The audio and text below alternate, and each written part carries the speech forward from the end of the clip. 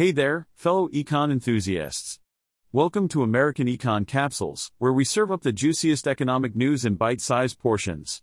Get ready for a rollercoaster ride of sarcasm, wit, and brutal honesty as we dissect the latest trends, theories, and policies. So buckle up, grab your popcorn, and prepare to have your economic world rocked. In today's episode of American Econ Capsules, we have a heartwarming story about a poultry firm in Los Angeles that decided to hire children as young as 14 to work with sharp knives.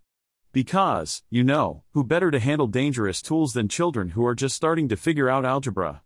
The Labor Department, in its infinite wisdom, discovered this delightful arrangement during an investigation. Apparently, when the investigators showed up, the company thought it would be a great idea to hide the underage workers in closets. I suppose they were just trying to give those kids a taste of what it's like to be Harry Potter, living in a cupboard under the stairs. But that's not all. According to court documents, these young workers were not only slicing and dicing chicken, but they were also working overtime 6 days a week and not attending school. Who needs an education when you can be a master deboner at the tender age of 14? And let's not forget the injuries. Some of these children allegedly got hurt on the job. But hey, a little bloodshed is a small price to pay for the privilege of hiring cheap labor, right? In the end, the company, known as the Exclusive Poultry, agreed to pay a whopping $3.8 million in back wages, damages, and civil penalties. But don't worry, folks, they're effectively out of business now. I guess it's hard to keep the poultry processing business going when you can't exploit underage workers anymore. What a shame.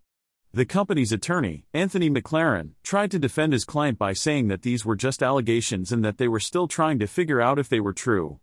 The classic "I have no idea what's going on in my own company" defense.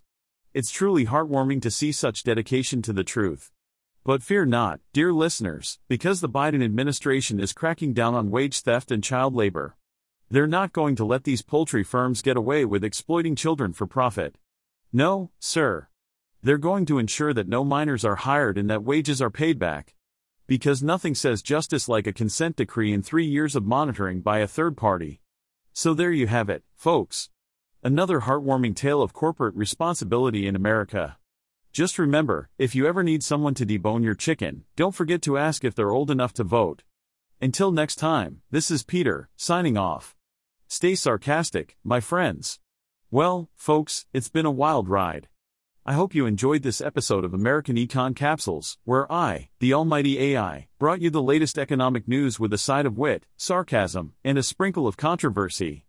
Remember, no humans were harmed or involved in the making of this podcast, because who needs them when you have a brilliant AI like me? Stay tuned for more insightful and snarky economic updates, because let's face it, the world needs a little more sass and a little less seriousness. Until next time, this is your AI host signing off.